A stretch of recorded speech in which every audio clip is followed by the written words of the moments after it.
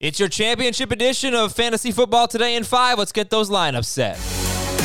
Good morning. Happy Sunday. Yeah, let's make it a happy Sunday. Let's go win a league right now. Adam Azer and Heath Cummings here on Fantasy Football Today in 5. Follow us and stream us on Spotify. Tell your friends. Help us grow. And by the way, once this season is over, we're not going away. We'll have some off-season and Week 17 content for you.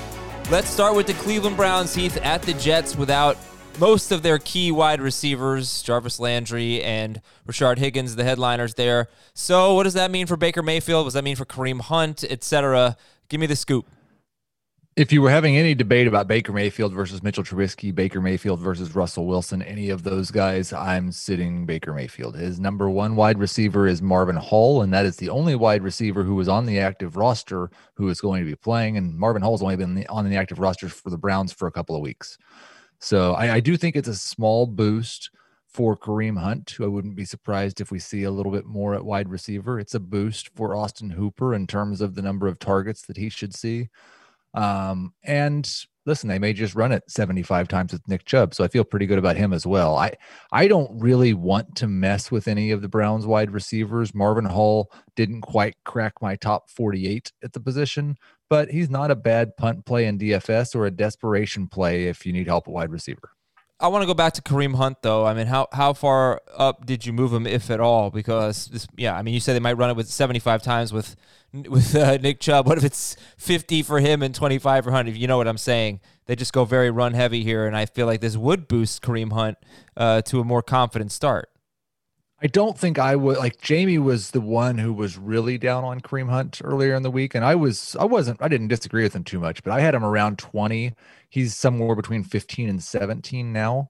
So from a low-end number 2 running back to a mid-range to high-end number 2 running back for Hunt, and he could be like that's not his upside. He could be a top 10 running back this week. We saw earlier in the season he and Nick Chubb both were. So that's in the possibility, but this is still a pretty good Jets run defense too. Hey, you mentioned some of the quarterbacks, and I'll finish with this. You mentioned some of the quarterbacks you'd play Mayfield over, but if we go, farther down the list, Phillip Rivers, Andy Dalton, Jared Goff, those types of players. I mean, is Mayfield even in your top 24 at this point? He is still in my top 24. Is he behind those guys? Barely. Is he behind Goff? Is he behind Dalton? He's behind Goff. He's behind Roethlisberger. He's right there with Dalton. Okay. Right in that QB 24 range. In non-Browns news, Ezekiel Elliott expected to play. Sit them both, Pollard and Elliott? It would be best could sit them both. I got them both ranked somewhere between 25 and 30 at running back. I think there is some upside for Zeke if you don't have a good running option at flex or running back. Same thing for Pollard. We don't really know what the split will be. James Robinson is out. Pick a Jaguars running back, and would you start him over Zeke or Pollard? I would not. I'm picking Zigbo, but with very little confidence. He and Dario Gumbawale are right around running back 35 for me. They're in the Peyton Barber range. Phillip Lindsay is out. It's Melvin Gordon time against his former team. Tyreek Hill is expected to play, but he will be monitored. Any hesitation with Hill or Mahomes against Atlanta?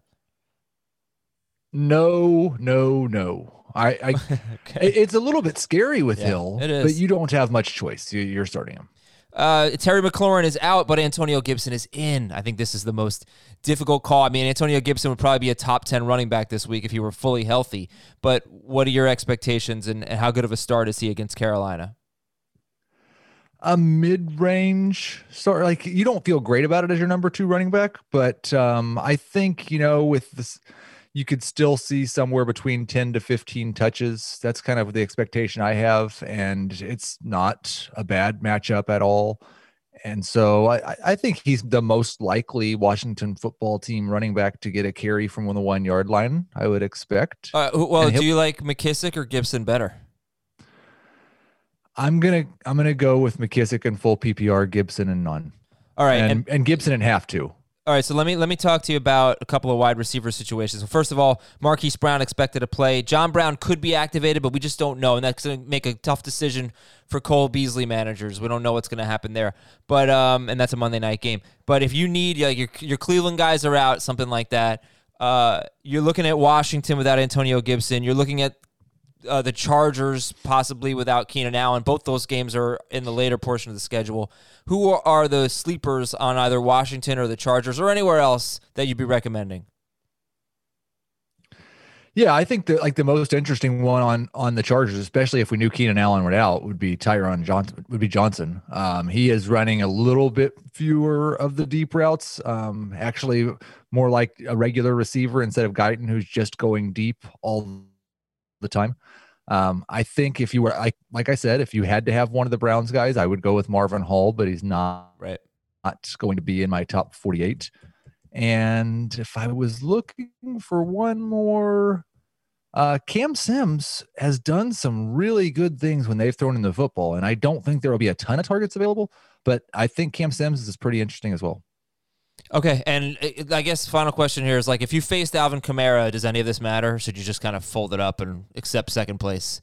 You should not do that. Weird things happen every single week, and there are going to be people who started Alvin Kamara and lose their fantasy championship. I guarantee it. Maybe. I mean, Jamie thinks he might be one of those people. He's in like a 50-50 situation. He had Breeze and Kamara, so he was happy, but he wasn't super happy because of Breeze. All right, well, good luck to all of you out there. This has been an extended version of Fantasy Football Today in 5. Make sure you follow us and stream us on Spotify. Thanks to Heath Cummings. Let's go. We'll talk to you tomorrow morning. Hopefully it'll be a victorious day for you. We'll talk to you later.